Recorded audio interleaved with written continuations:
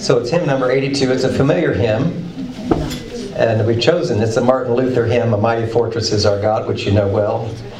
And I know that we've sort of gotten in the habit in the last few weeks of speeding things up and just reading the first and singing the first and last. We're going to sing all four today.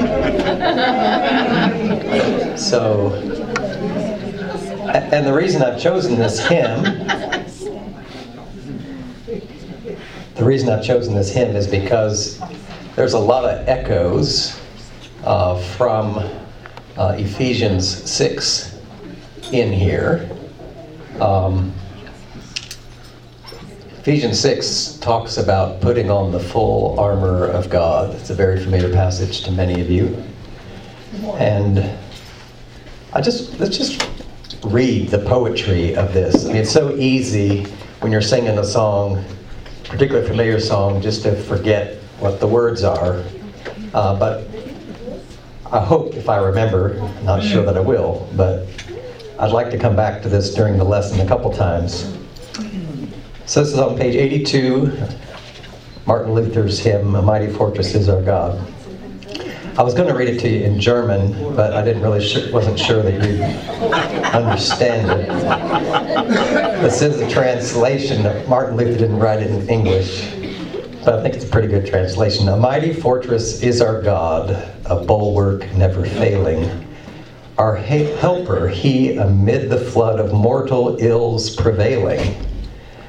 For still our ancient foe doth seek to work us woe. His craft and power are great, and armed with cruel hate, on earth is not his equal. Did we in our own strength confide, our striving would be losing. Were not the right man on our side, the man of God's own choosing. Doth ask who that may be, Christ Jesus, it is he. Lord Sabaoth is his name, from age to age the same, and he must win the battle. Footnote, Lord Sabaoth has nothing to do with Sabbath. It means, it's a phrase used in the Old Testament. It's from the Hebrew. It means Lord of hosts, like the Lord of hosts of the angel armies. Okay, so no charge for that. Verse 3. And though this world with devils filled should threaten to undo us, we will not fear, for God hath willed his truth to triumph through us. The prince of darkness grim, we tremble not for him. His rage we can endure, for lo, his doom is sure. One little word shall fell him. That word above all earthly powers, no thanks to them abideth. The Spirit and the gifts are ours, through him who with us sideth. Let goods and kindred go, this mortal life also. The body they may kill, God's truth abideth still. His kingdom is forever. So, I hope you'll hear some echoes of that in the lesson. Let's sing that like we know what we're singing today. Almost.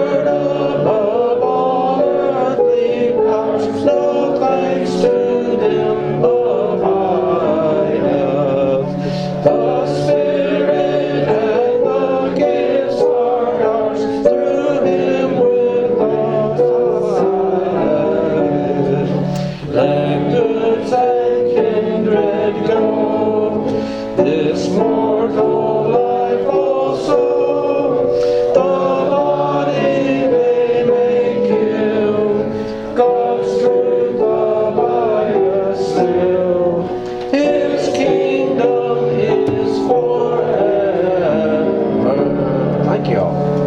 Thank you, Kathy. Appreciate it.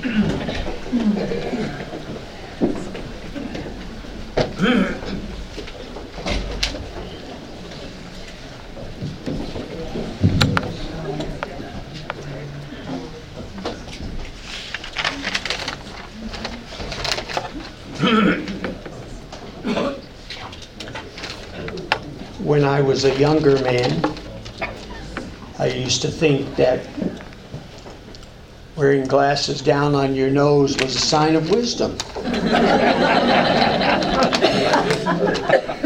Now I know the truth. Shall we pray?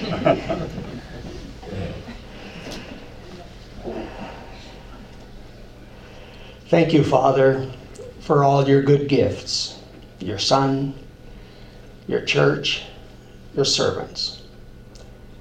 This day, this class, this church, but especially on this day, we thank you for our beloved teacher, Dr. Philip Kenneson. Phil is a teacher. It is the core of his being. He enjoys it as any should when they employ a God-given gift. He is awed by the responsibility, understanding that words matter. But he does it willingly, lovingly, and with commitment. Every moment of transition has two sides, an ending and a beginning. Sometimes, depending on one's perspective, we might see one side as being better than the other. Perhaps that's why we frequently struggle with any transition, and maybe particularly this one.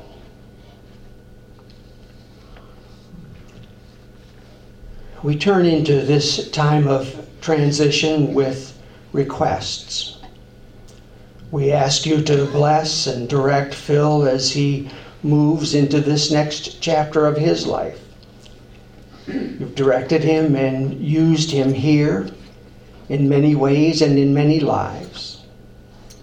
We ask you to bless and direct the Virgil Anderson class as we move into the next chapter of our lives together. Use us, fill us, we pray. We ask that in your grace and through your commitment to community, that you would keep us all bound to one another, and that Phil will always understand this class has a warm place in our collective hearts for him. May the significant spiritual memories of our lives together reinforce us as we seek to be living, vital witnesses to the grace of God active in and through each of us. We pray in the name of Jesus Christ, our blessed Savior. Amen.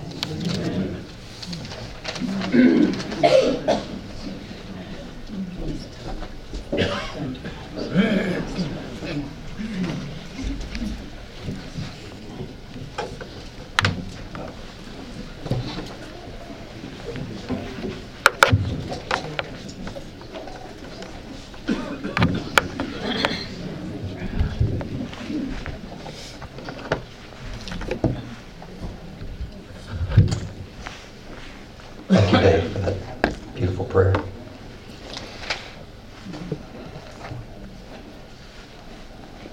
I'm going to try to save my thanks till next week at the brunch, because if I start to do it now, I won't be able to teach. It can be hard enough as it is.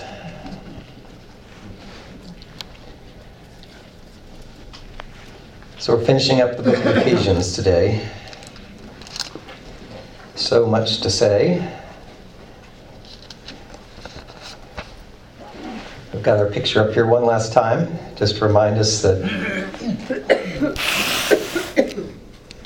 everything that Paul tries to say, particularly in the second half of the book, chapters 4 through 6, where it feels like everything's in a lot more of the imperative case, directions, that it's all in light of what Paul has laid out in the first 3 chapters, this astonishing gospel, what he calls the mystery of the gospel, right? That God has done so much.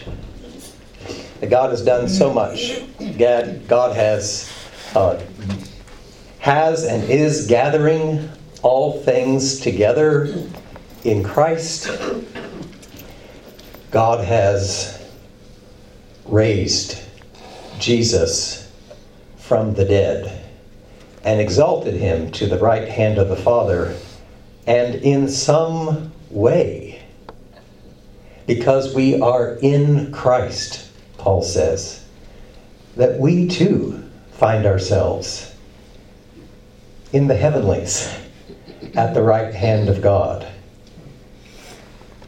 And that out of Jew and Gentile, God has created one new humanity. And that this is astonishing. This is astonishing. There is one new humanity. And that the rest of the book is really about what does it mean for us to live into what God has made us? What does it mean for us to live into this one humanity that God has made us? As we said, Paul nowhere in Ephesians or anyone else says, wake up tomorrow morning, come Monday, and make yourselves into one new humanity. That's a gift that's been accomplished. Granted, we don't live that way. But it's not because God hasn't done what God did. God has done it in Christ. And Paul's trying to convince anyone who will hear, and this is a circular letter, anyone who will hear what God has actually accomplished in Christ, and then urges us, begs us to live into that reality, that truth. And it's easy to hear all that, and you might think, well, because God has accomplished all that, then maybe there's no more struggle. Sounds like it's all done. We can just sit back and relax.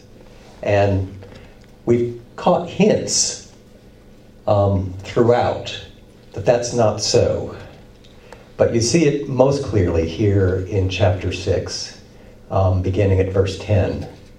This famous passage about putting on the armor of God, where Paul is really clear that there's still work to be done. There's still there's this kind of what feels like a paradox, but once you start thinking about it, it's not entirely a paradox. It's just something that we don't often think about. And that is that in the cross and resurrection and in the life of Jesus and in his exaltation, that Jesus comes announcing that the kingdom of God is at hand. The kingdom of God is here. And in Jesus' coming and in his death and resurrection and exaltation, the kingdom is present. It's inaugurated, if you will. But it's not yet fully here. The kingdom is here, but it's not fully here. Our sort of logical brains want to say, well, either it's here or it's not. Like, which is it? Like, you're in the room here. Well, am I here or am I not? But it's not, we know what inauguration is, right? It's the beginning of something, right? When we inaugurate a new president every 4 or 8 years, the so-called reign, if you will, of that president has begun. But it's not fully there on day one, right? And this is what Scripture teaches that in Jesus' coming, the kingdom has actually come. And there are places where you can see it. It's not an idea, it's a reality. Right? Where God's will is done on earth as it is in heaven, there's a sense in which the kingdom is breaking in. That's why Jesus could say, if by the finger of God I cast out demons, then the kingdom of God is in your midst. It's right here. You can see it. Why? Because God's desire is that all creation move towards shalom, towards wholeness, towards completeness. And so whenever Jesus healed people, it was a sign that the kingdom was breaking in because people were moving towards wholeness. But that wholeness is not yet fully here. The kingdom has not been consummated fully. And so, as Luther is clear in the hymn, the spiritual forces of darkness are still at work. One biblical scholar decades ago was trying to help people understand this, and in his day, the most ready analogy that still is used is the distinction between D-Day and VE Day. Right? If you recall World War II, right? D-Day was the decisive battle that was won. And even at that moment, people knew that the tide had changed. But it was some 332 days later, almost a year later, when the war formally came to an end. And the truth of the matter was, some of the fiercest fighting was in those days. Some of the fiercest fighting was in those days when the panic set in.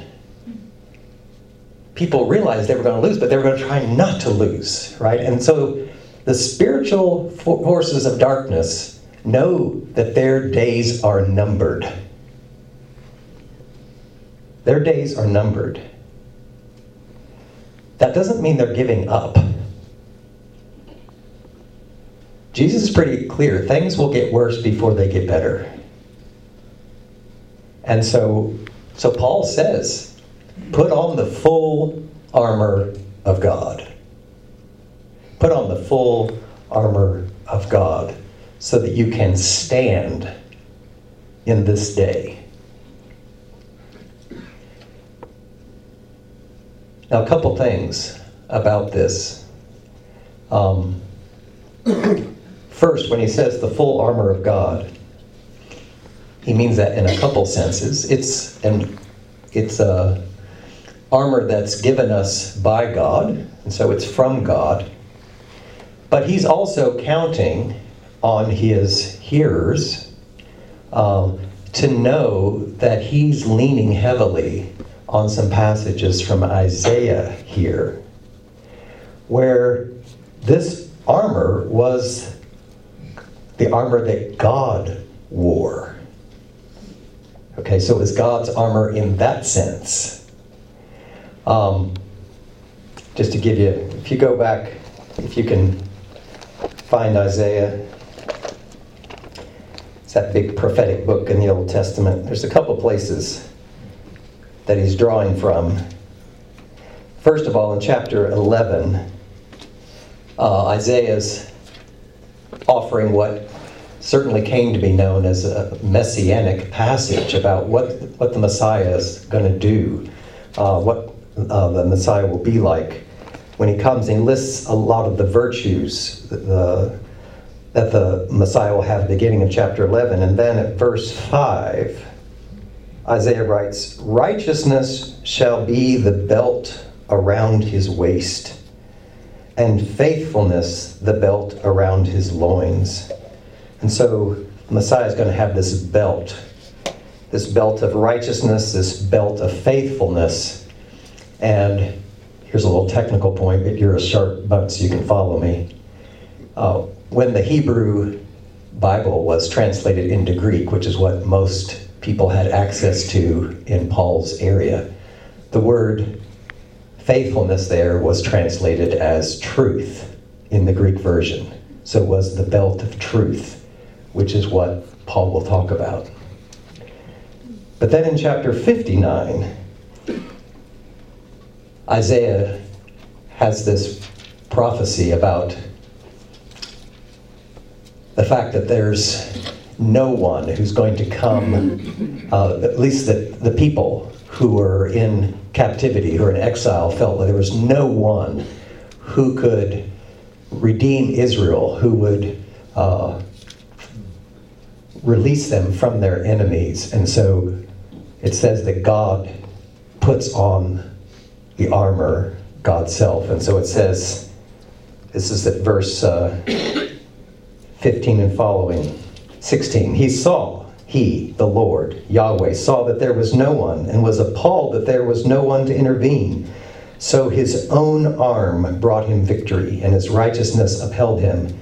He put on righteousness like a breastplate, and a helmet of salvation on his head. And here's an interesting part. He put on garments of vengeance for clothing, and wrapped himself in fury as a mantle. When we get to see what Paul talks about, that part's left out, because Paul's pretty clear in his writing that vengeance belongs to God. God doesn't call us to put on, does not call us to put on garments of vengeance and wrap ourselves in fury. Which brings us to one other point before we start reading this passage. Lots of Christians, or some, not all, but some Christians are rightly nervous about the sort of militaristic images and metaphors. Some of you will remember a couple decades ago there were questions about whether Christians should sing "Onward, Christian Soldiers." And you might say, well, why? Well, because there are parts of our history where that are not the best parts of our history, where we were quite literally onward Christian soldiers, and we slaughtered hundreds of thousands of people. So some people thought it's a little bit tone deaf to just sing that without being aware of that. They may be wrong, but I'm just saying that's what the discussion was about, right? Similar thing here. When you start calling Christians to put on armor, some people get nervous. Several things to keep in mind that I think temper that worry a little bit, if we're clear about what's being called. One is, remember that Paul's writing to a very tiny minority group. They are actually under occupation by people with real armor, right? He's also not only writing to a minority group, but he's also, as we'll see with the armor, I mean, what we're actually armed with is not your typical set of armor, right? And so it is the armor with which we're to do battle, but that's part of the way in which he's transforming the image. And the other last thing is he's really clear, as we'll see in chapter 6, that our battle is not against flesh and blood. Okay? And he's clear about that. So it may be, it's really easy to think that those who are against you, right, or those who don't think like you, or those who don't see the world like you, that they are your enemies. And Paul wants to be clear that this is the arena, as hard as it is to understand, that this is the arena in which the forces of darkness are playing out. But our enemies are not your fellow creatures made in the image of God. It's not and it's not a battle against them. And so those are things that temper a little bit, I hope, the kind of anxiousness, understandable anxiousness among some people about the imagery. But let's read here what he has to say and unpack verses 10 to the end in the time we have. Your translation may something like say finally. And that's a fine translation. The problem is it doesn't quite get at what Paul's trying to say. Because when you say finally, what all of us think is, we're finally to the end. He's about done. That's right. It's that word you're always looking for when in a sermon or a lecture. It's like, and in closing, finally, right? That's not what really, this is not a rhetorical, Paul's not sort of warning his listeners, I'm just about done, be patient, right? The word really means like, from now on, right? From now on, that sense of finally, okay? From now on. From now on, be empowered, okay? Be empowered in the Lord and in the strength of His power. Okay? Like 3 power words there in the first verse. And your translation might say, be strong. And it is an imperative, but it's in a kind of passive sense. Right? It's like, be empowered. Right? Allow yourself to be empowered in the Lord and in the strength of His power. Put on the whole armor of God, so that you may be able to stand against the wiles of the devil.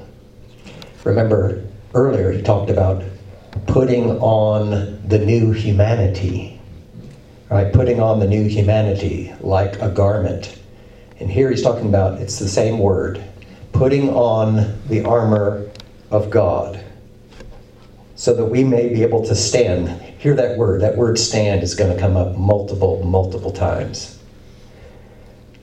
For our struggle is not against enemies of blood and flesh, but against the rulers, against the authorities, against the cosmic powers of this present darkness, against the spiritual forces of evil in the heavenly places.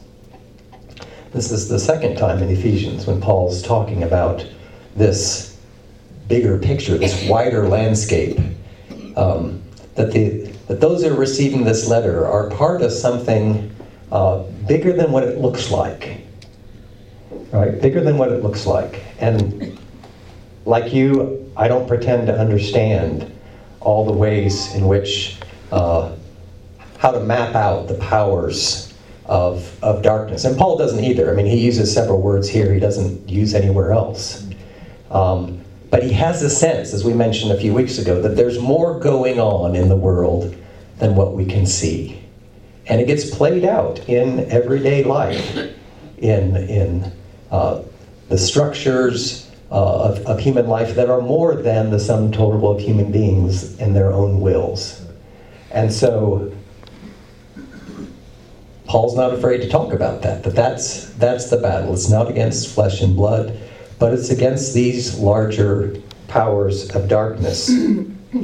Therefore, take up the whole armor of God, so that you may be able to withstand, or stand, on the evil day, and having done everything, to stand firm. Stand, therefore, and fasten the belt of truth around your waist. First thing he says, the belt of truth around your waist. And you may know that the belt there was intended to sort of keep your undergarments in place so you could actually move, right? So you didn't trip. And so, but sort of one of the first things that you put on. And it's not, I don't think, surprising that Paul thinks that the truth is what we first gird ourselves with. The truth of the gospel, the truth of what God has done, the truth of everything that he said in the first 3 chapters. This is the true reality. It's in light of that. It's this up here. It's this. Okay? You have to keep this in mind. What God has done. Okay? So yes, you're girding yourself up, but you're girding yourself up with what God has done. Right? So the truth around your waist. And put on the breastplate of righteousness or justice. Right? Both translations are right. Many of you know the word that we translate righteousness is also the word that we translate justice. And both fit here. Right? Both fit here. God is a God of justice. God is also a God of righteousness. And it protects, the breastplate, of course, protects your vital organs, your heart, right? And so it's a central piece of the armor. It's not hard to imagine, that Paul, we believe Paul wrote this from prison, right? He was probably under house arrest at least. May have been in Rome when he wrote it. So it's probably likely that he had pretty frequent occasion to see Roman soldiers, right? And sort of knew what their garb was, right? And so it's almost like, you can almost just see him sitting there imagining, what it is that they protect themselves with. As shoes, gotta have shoes, right? Gotta have the right shoes. Although this is not a fashion statement. As shoes for your feet, put on whatever will make you ready to proclaim the gospel of peace. Okay? Got all this stand language, right? It's hard to stand firm without a good pair of shoes, right? It's hard to stand firm with a good pair of shoes, without a good pair of shoes. But notice how you're standing. Okay? Put on your feet whatever will make you ready to proclaim the gospel of peace, which he's talked about, right? The gospel of peace, the gospel of shalom, the gospel of wholeness, the gospel, the good news that God is gathering up all things in Christ. God has made one new humanity. Right? In Jesus Christ. This is the gospel of peace. A little irony there, of course, too. Right? You're putting all this armor, right? So that you can be ready, right, to proclaim the gospel of peace. So another hint that this is not sort of, militaristic imagery in the way that we normally think about it. With all of these, take the shield of faith, with which you will be able to quench all the flaming arrows of the evil one. Okay. The shield of faith. Some of you have seen this enacted in movies and read about it. The Romans had pretty large shields. It was and often when they were attacked, there'd be flaming arrows, and they would get together, and your shield was large enough to cover all of you and about a third of the person next to you. Okay, and so they could cover all of them, and most of their shields were covered with leather, which they would douse with water. Right, the leather would hold the water in it, and so flaming arrows were not a problem. Right, so that's the imagery he's got, and he just knows there's going to be, the forces of our darkness are not going peacefully. They're just not. They're panicked. And so don't think that you won't be attacked. But you have this shield of faith, and faithfulness. This is one thing we've talked about, but not nearly enough. The word that we translate faith in Greek is the same word Greek uses for faithfulness. You have to decide in the context.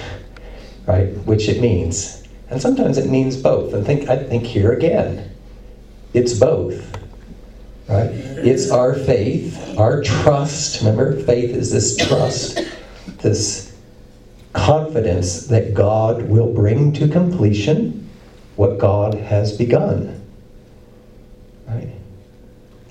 Even, or maybe especially, during those times when you feel that you're assaulted. And to be clear here, Paul, it's easy for us to think of this armor as individual, but all the verbs here and nouns are plural. Paul's talking y'all, right? Y'all put this on together, right? And the shield was a good one. I mean, you don't go out to battle with a shield by yourself. It's made to do together as a phalanx of soldiers, right? This is words to the church, right? This is not heroic battle like the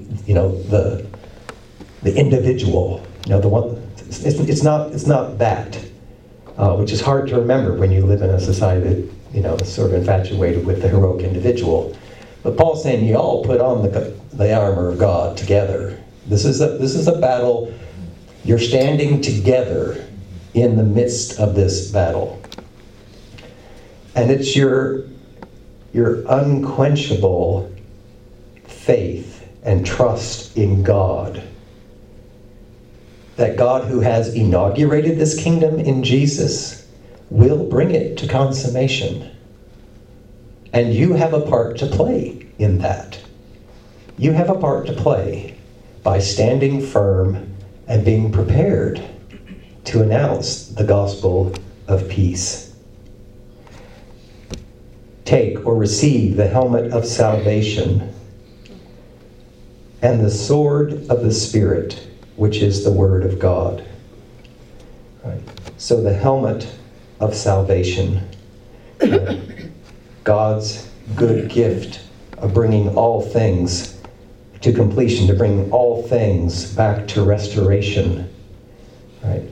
Reconciling all things in and through Jesus. And notice the sword of the Spirit. That's an unusual sword. Sword of the Spirit, which is the Word of God. And here, I think, Word of God has lots of different meanings, of course. For us, the quickest one to think of is just Scripture, and that's not wrong, although Paul's certainly not thinking of Scripture the way we are, because most of it, or at least a lot of it, hasn't been written yet in the New Testament. But he's thinking of the power of God's Word from the beginning, right?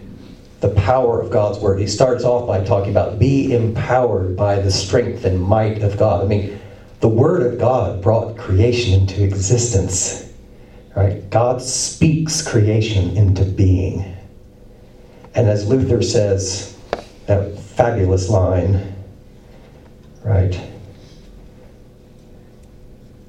For lo, he's talking about the forces of darkness, for lo, his doom is sure, one little word shall fell him. Right? So it's the notion that God's word is powerful. God, the spoken word, the written word. Jesus Christ is himself the Word embodied. And so, yes, put on the helmet of salvation and the sword of the Spirit, right? The Spirit's sword, which is the Word of God. Your translation may have a paragraph break here, which is unfortunate because actually it's not even a sentence break. This is still, when he starts talking about prayer, this is still part of the sentence before. So it's unfortunate. It makes it sound like Paul's going on to talk about prayer or something different. It's actually, he's saying, praying in the Spirit at all times, in every prayer and supplication. So Paul seems to be thinking this prayer that he's talking about isn't just another, he doesn't associate it with any particular piece of armor, but I think he's thinking of it as the covering of all of this is done in prayer. Okay? That's why it's a participle. Praying in the Spirit at all times. All that stuff is done praying in the Spirit at all times, in every prayer and supplication. To that end, keep alert and always persevere in supplication for all the saints. We should be in prayer for everyone else who's part of this seeking by God's grace and power to stand. Pray also for me, Paul says, so that when I speak, a message may be given to me to make known with boldness the mystery of the gospel. There it is again. Right? The mystery of the gospel, for which I am an ambassador in chains. Pray that I may declare it boldly as I must speak. Right? Again, I hope you catch the irony there of that he's an ambassador in chains. Right?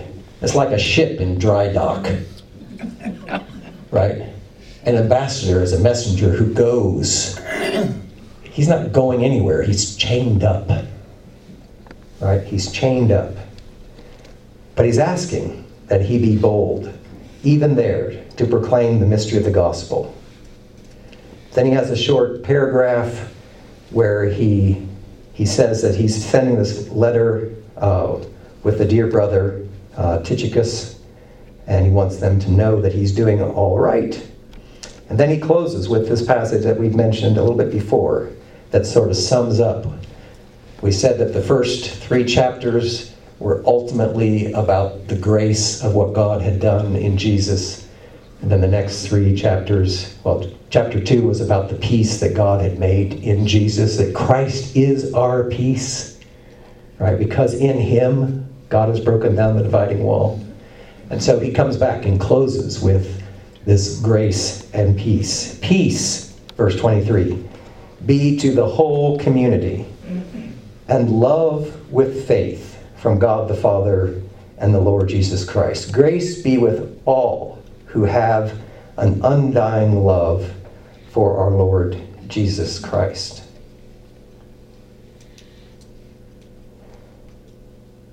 So yes, Paul is focusing in Ephesians on what God has done in Christ. The astonishing thing that God has done in Christ, he tells that to the Ephesians and the other communities in that region, the Lycus Valley, so that they may understand what their part is in this drama that is unfolding. Right? Yes, the ultimate decisive battle has been won in cross and resurrection. The tide has turned, but we still live in that time between the inauguration of this kingdom that Jesus says is here and its final consummation, its final coming in glory and finality. We have a role to play in that. And Paul doesn't sort of pretty it up and say, and it's going to be easy. So just sit back and wait till Jesus returns. No. Yes, God has given us, Paul seems to be clear in this armor, but God has given us everything we need to stand. It's not like we're in a situation of lack or scarcity. God has given us what we need. But we have to be willing to be empowered. We have to be willing to stand. And we have to do it together. Paul doesn't think there are any Lone Ranger Christians. I can make that analogy here because you know who the Lone Ranger was. My other students have never heard of the Lone Ranger. They don't know what I'm talking about.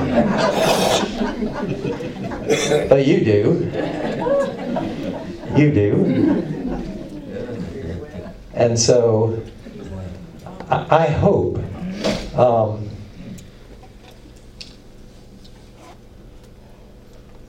God has a special role for the church to play.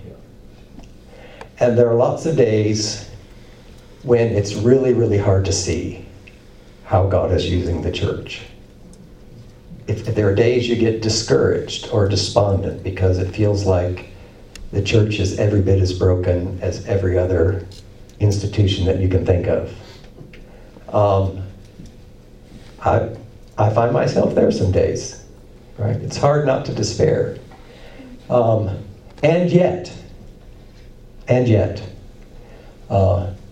you'd be hard-pressed to read Scripture from Genesis to Revelation and think that God's hands are somehow tied until God can find a perfect, pure instrument to use.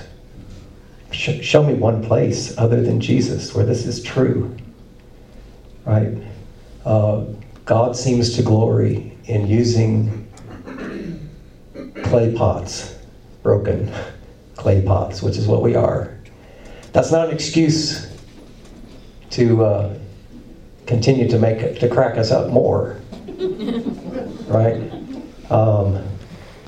But it should keep us from despairing that God,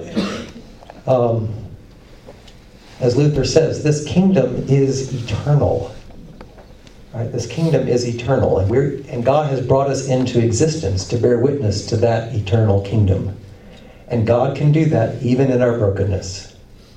Again, it's not an excuse for our brokenness, but despair is not an option. Right? Despair is not an option for us. Because our trust is in God, not in Muncie, not in United Methodism, not in the church anywhere, any place in the world. That's not where our hope ultimately resides. It's in what God has done in Jesus Christ and what God has promised to bring to completion. And we need each other to remind ourselves of that, particularly on the days when it's not clear what's going on. Right? It's not clear what's going on. But Paul reminds us there's always more going on than what our fleshly eyes can see. And we have to believe that. We have to trust that that is true. So I want to offer a prayer, and then I want to close with that benediction from chapter 3. We'll let Paul have the final word. This seems only appropriate. We've been studying Ephesians. So let's pray together.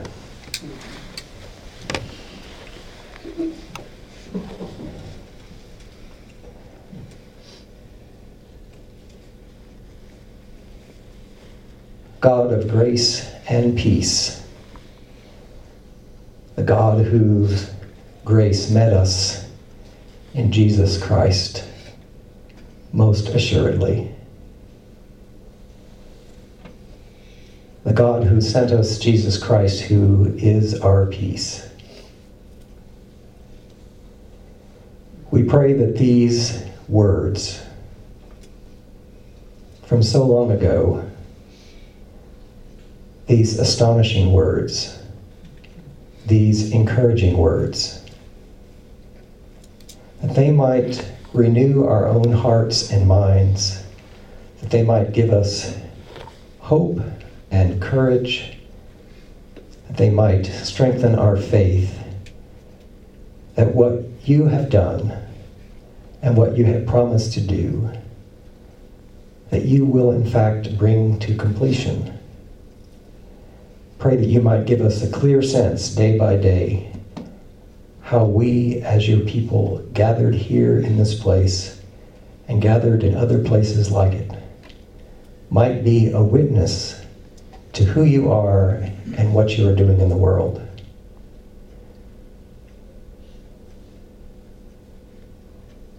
God, we confess that many days we do get discouraged. We do get disappointed by our own frailty, our own weaknesses, our own shortcomings. And yet we know that you can use us even in our frailty and brokenness if we will trust you to do so. And so we pray that you will.